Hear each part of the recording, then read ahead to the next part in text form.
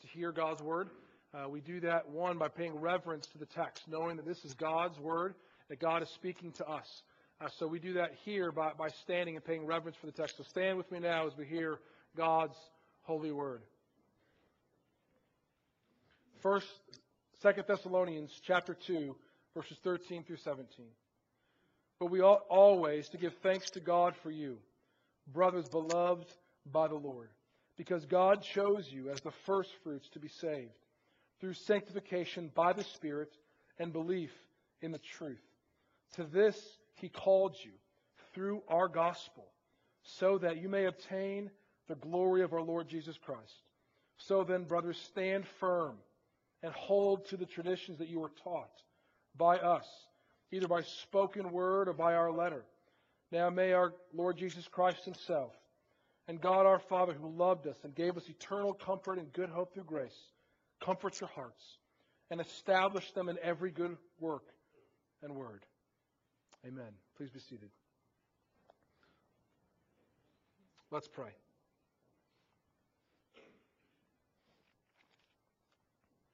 Heavenly Father, we bow before your throne now. We thank you that you are a gracious and merciful God. God, you show us yourself in so many ways. You care for us so uniquely. You are loving. You are righteous. You are holy. So, Father, we thank you this morning for who you are. Simply and truly, you are the God above all gods, the only true God. And, Father, when we enter your presence, we are made aware of how far short we fall. This morning, God, we confess our lack of trust in you. God, we confess our anxiety and our doubt with the things of this world. Father, we confess that we are too easily alarmed and shaken in our faith when we see things happening around us. Father, help us in our unbelief. Dear God, we pray for those in our midst who are hurting. We pray specifically this morning for Ken Tedder. We pray that you would continue to heal him as he's battling this chemotherapy. We pray specifically for his spirit, God. We pray that you would just comfort him. Remind him of your great peace that you've given us through Christ. Father, we pray for Jerry Green. We pray that you would continue to heal him, be with him. We pray for Jonathan McGirt, God, and just the situation that you know exactly what he needs. Father, we pray that you would just open a way for him to get that specialized care in New York. Father, we lift up Melissa and Devin Pallou to you now. God, we pray for healing for Melissa. We pray that you would restore feeling in her legs, God. And we pray that you would give the doctors precise wisdom, exactly knowing what's wrong, God. We pray these steroids, even now, God, would allow some function to come back to her legs. God, we pray for just the recovery and all that's going to have to come through it. God, we pray that you would just meet Devin and Melissa by your grace. We pray for their spirits, Lord. We pray that when they are tempted to doubt you, God, that you would remind them again and again of how you have been faithful to them. So, Father, we pray that you would work your will in Devin and Melissa's life. Father, we pray for the needs of our community. We pray for the preaching of the gospel here in Rock Hill and Fort Mill. We pray for Jeff Bedwell this morning at Fort Mill First Baptist. God, we pray that as he preaches that you would anoint his words. And we pray, God, as he is dealing with the family health of his wife, God, that you would be with his wife Wendy. God, that you would heal her, Father, that you would prolong her days. And God, in the midst of this suffering, God, that you would anoint Pastor Jeff's preaching, that congregation would be built up and encouraged in the faith. Father, now we pray for our world. God, you know what's happening in our world. Father, the need for your gospel to bear fruit in different parts of the world. So, Father, this morning we pray for Egypt. We pray that your gospel would reign there. We pray for the missionaries on the ground that as they preach the word and they share the gospel with those who are lost, that they would come to know and believe in Jesus Christ as Lord and Savior. Father, we pray now for our own hearts as we come before you. Father, we just pray against distractions. Lord, many of us have many things to do this Christmas season. Many of us are overtaken with busyness and feeling overwhelmed. God, I pray that right now you would quiet our hearts and our minds, that when the word of God is proclaimed, when the word of God is spoken, that our hearts would be humble enough to hear and obey. Dear God, we do not want to hear more words of a man. We want to hear a word from God. So God, I pray by the power of the Holy Spirit of God that you would speak through your servant, that I may decrease and that you may increase, that you would build up your people to be formed and shaped into the likeness of Christ, who is the head of the church, God, who has come as a baby, raised as a man, lived a perfect life, died, and rose again, and has promised to come again. So, Father, in the name of the Lord Jesus Christ, I pray that you would bless your people, the preaching of his word. We ask this in his name. Amen.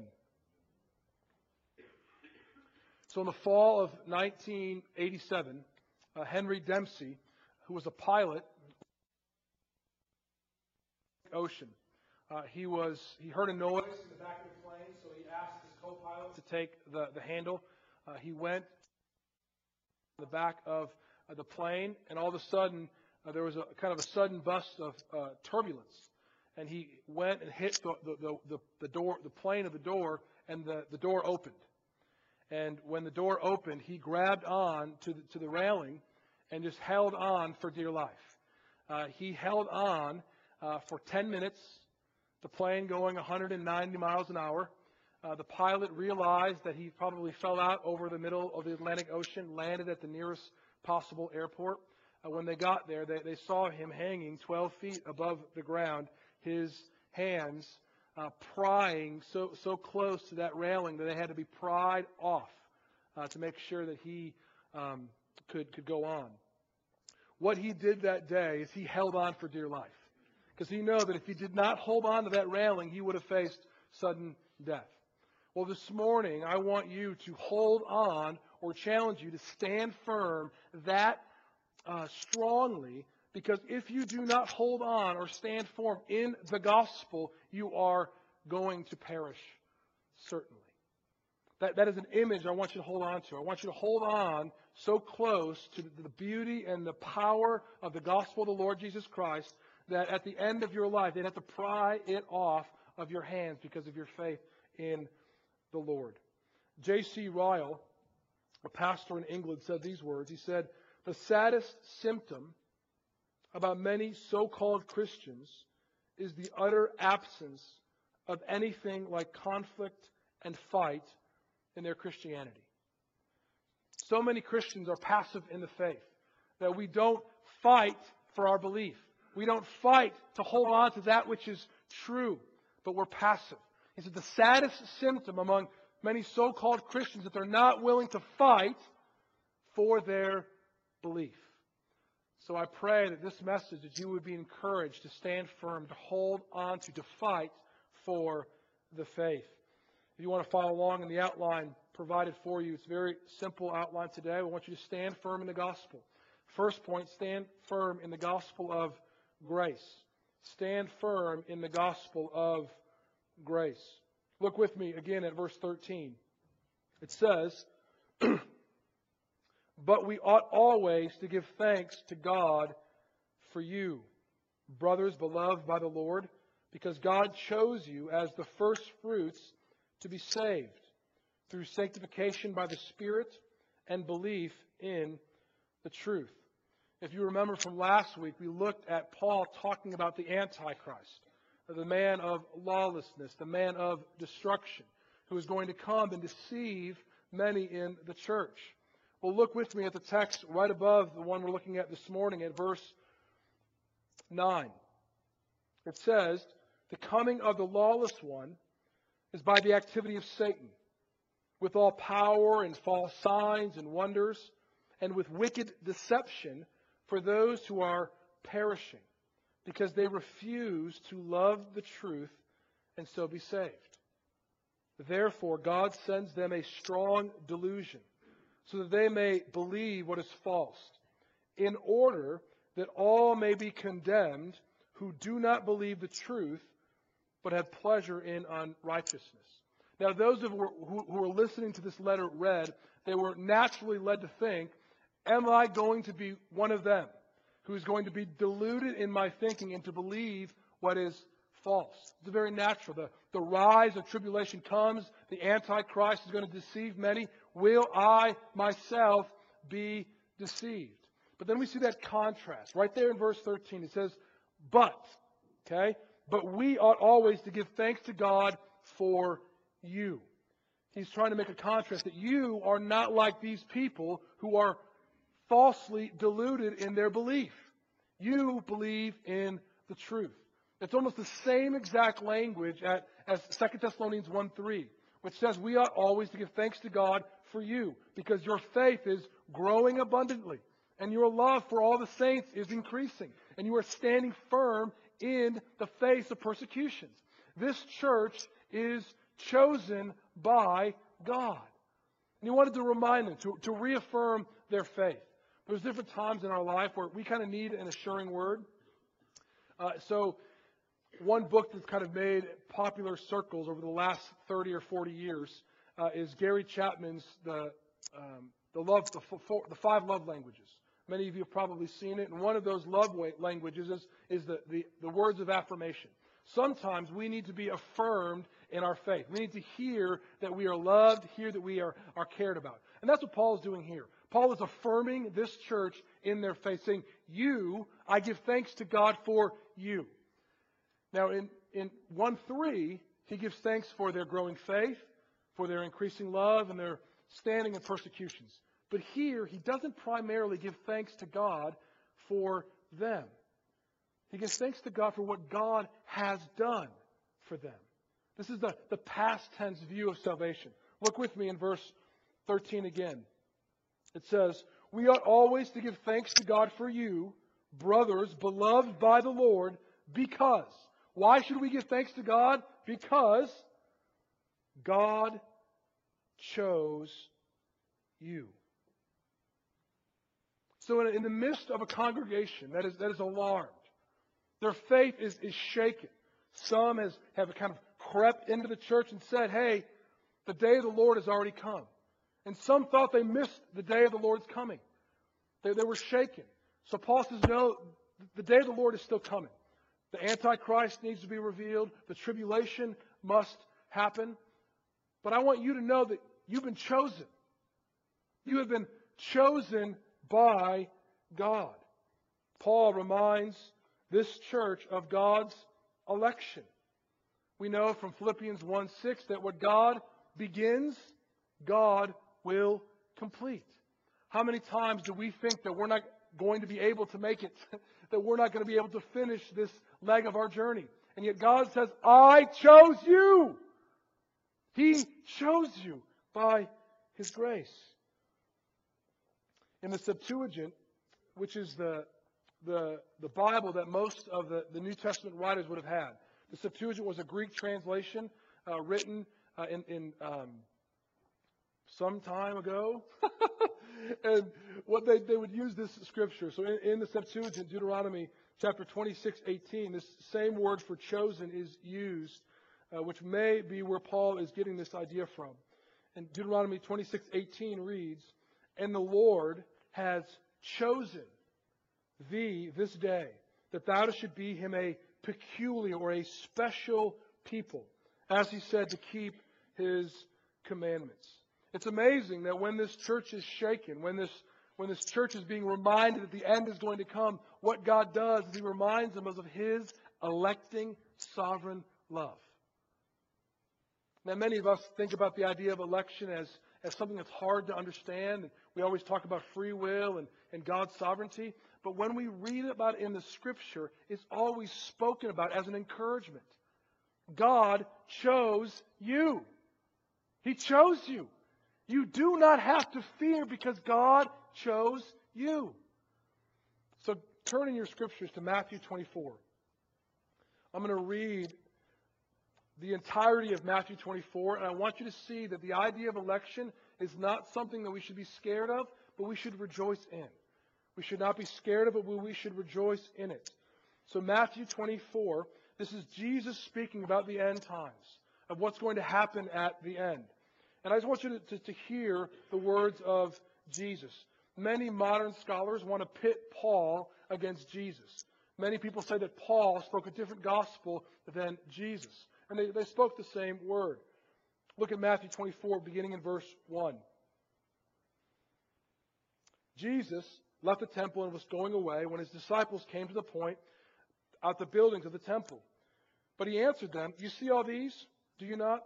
Truly I say to you, there will not be left one stone upon another that will not be thrown down. And he sat on the Mount of Olives. The disciples came to him privately, saying, Tell us, when will these things be? What will be the sign of your coming and the end of the age? Very similar what Paul is talking about here to the church of the Thessalonians. Verse 4 says, And Jesus answered them, See that no one lead you astray. For many will come in my name, saying, I am the Christ. And they will lead many astray. And you will hear of wars and rumors of wars. And see that you are not alarmed. For this must take place. But the end is not yet. For nation will rise against nation and kingdom against kingdom. And there will be famines and earthquakes in various places. All these are but the beginning of birth pains. Then you will be delivered up to the tribulation and put you to death. And you will be hated by all nations for my name's sake. And then many will fall away and betray one another and hate one another. And many false prophets will arise and lead many astray. And because lawlessness will be increased, the love of many will grow cold. But the one who endures to the end will be saved. And this gospel of the kingdom will be proclaimed throughout the whole world as a testimony to all nations. Then the end will come. Now I'm going to continue reading, but here's what I want you to see. I want you to see that there's this warning not to be led astray. That there's going to be people coming with false words, with false doctrines, proclaiming false Christ, to try to lead you away from the faith.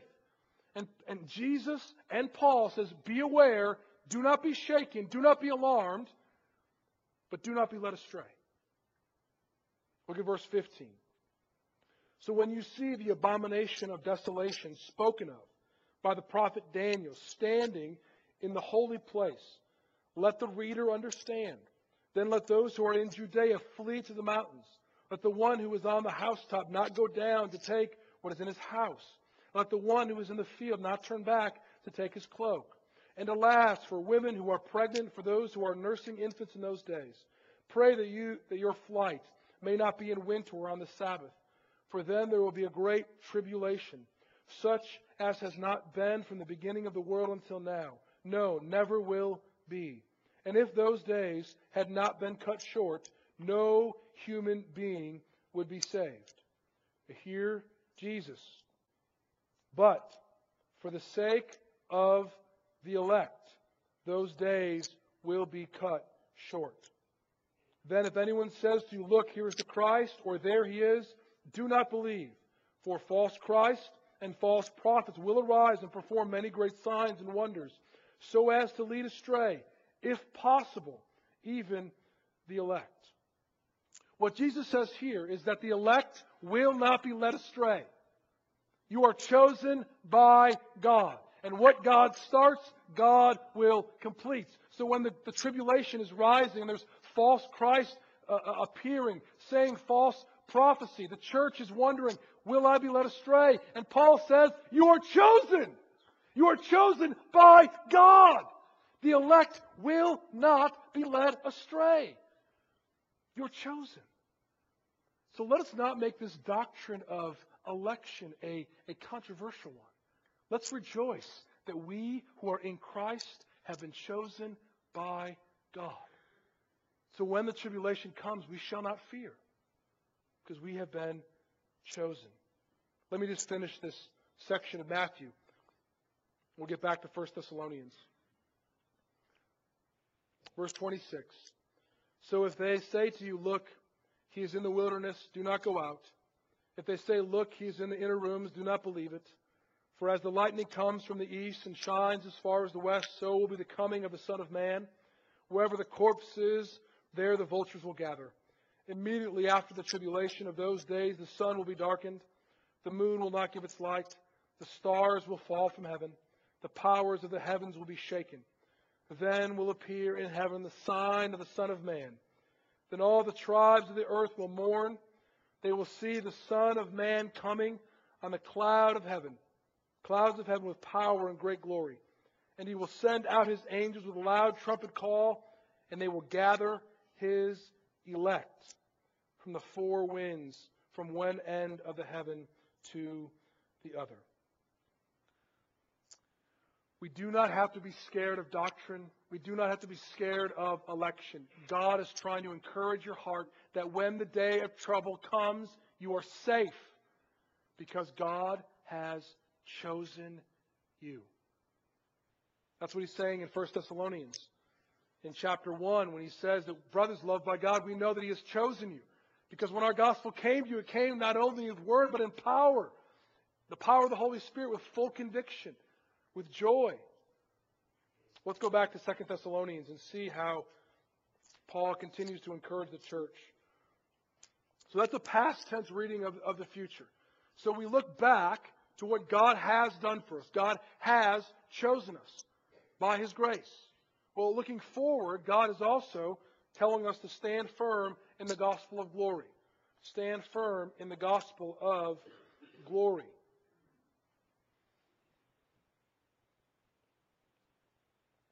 So it says that God chose you as the first fruits to be saved through the sanctification by the Spirit and belief in the truth. To this he called you through our gospel so that you may obtain the glory of our Lord Jesus Christ. Now it says to be saved. Now I've said this multiple times, but just understand when we use the word salvation in the Scripture, salvation is never a pastime, not only a pastime event. We are saved, we are being saved, and we will be saved. There's three aspects of salvation. So here, in the second half of verse 13 and 14, it talks about to be saved. What is coming for the believer? It's this future glory that believers will receive when Jesus Christ will be revealed. When Jesus Christ will be revealed, he will take our lowly bodies and transform them to be like his glorious body. Philippians 3:21. He will take that which is mortal and clothe it with immortality. That which is perishable and clothe it with that which is imperishable. 1 Corinthians 15. And how does he do this? Through the sanctification by the Spirit. This is what happens for the believer. When you put your life and your hope into the Lord Jesus Christ, he saves you. Past tense. And then he works through his Spirit to make you holy. This is why, as a Christian, there is no salvation outside of repentance. If you do not repent of your sins and turn to Christ, there is no salvation. We must be a holy people, God says. Now, we're not saved by our works. We are saved by the work of Christ on the cross, his death and his resurrection. Yet, when we believe in that work, we will work for his glory. We will work to be changed by his Spirit. We will say no to the lust of the flesh. We will turn away from pornography. We will turn away from stealing or defrauding people with our money. We will honor our mother and father. We will live our lives in such a way that God would be honored, because we are pictures of the resurrection in the flesh, ambassadors of the Lord Jesus Christ. So through his Spirit, he will save us. And then it says, not only through the sanctification of the Spirit, but the belief in the truth. This is our challenge. The greatest work for the Christian is to fight to believe. You have to fight to believe. You have to hold on strongly to the gospel of grace and to the gospel of glory with all that you have. Because if you let go of it, you have no hope. Because you stand before God alone. Will you confess God before men? Will you confess that Jesus Christ is your King before men? I remember when I was in college and I ran a Christian athletic Bible study. Met every Wednesday evening around 9 o'clock. And oftentimes I'd be going there and someone would stop me. And they'd say, "Hey, Keen, where are you going?" And at that moment, what am I going to say? "I'm going to Bible study. Would you like to come?" Or, I'm just going to go hang out with some athletes. I was a relatively new believer, and every time that question was asked, I always had the temptation to say, what? I'm just going to go hang out with some athletes. Because I was afraid. I was afraid of testifying to the gospel of grace. Beloved, we have to hold on to that. We have to live our lives that we are not ashamed of that gospel. So college students, when you're walking down the hall, there isn't really a lot of halls there, right? The walk, if you will. And people are asking where you're going. Well, tell them, well, that analogy doesn't work, but just tell them about Jesus, okay? Tell them about Jesus. Beloved, we have to fight for our belief. We have to fight for our belief. Then it says, we kind of close with this. So we have the gospel, stand firm in the gospel of grace, stand firm in the gospel of glory, and lastly, stand firm in the gospel given. Stand firm in the gospel given. This is really the summation of the whole talk. Look at there in verse 15. It says, so then, brothers, stand firm and hold to the traditions that you were taught by us, either by spoken word or by our letter. So he kind of sees three different aspects of salvation. So he kind of already tells us you've been chosen by God. That God's grace and God's grace alone chose you to be his special possession. Chose you to be a child of God. Past tense. And then he says, look forward to the glory that's coming. He has called you to the glory, that you may obtain the glory of the Lord Jesus Christ when he comes.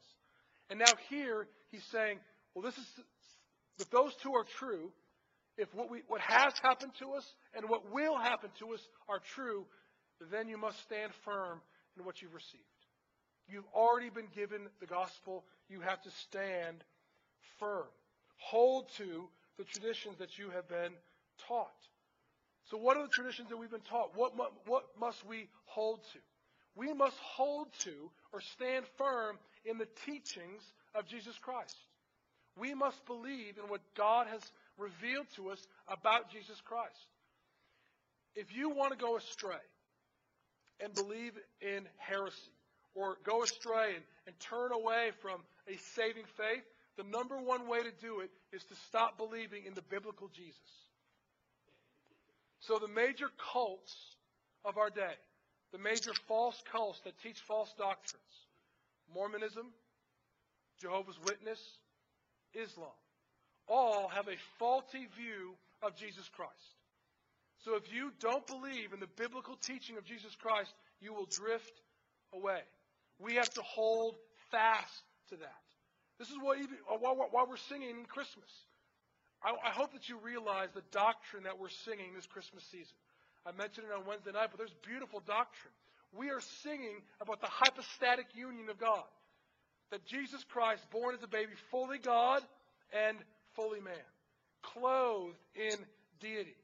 But we sing that. Those aren't just things that we sing. Those are doctrines and truths we believe in about Jesus Christ.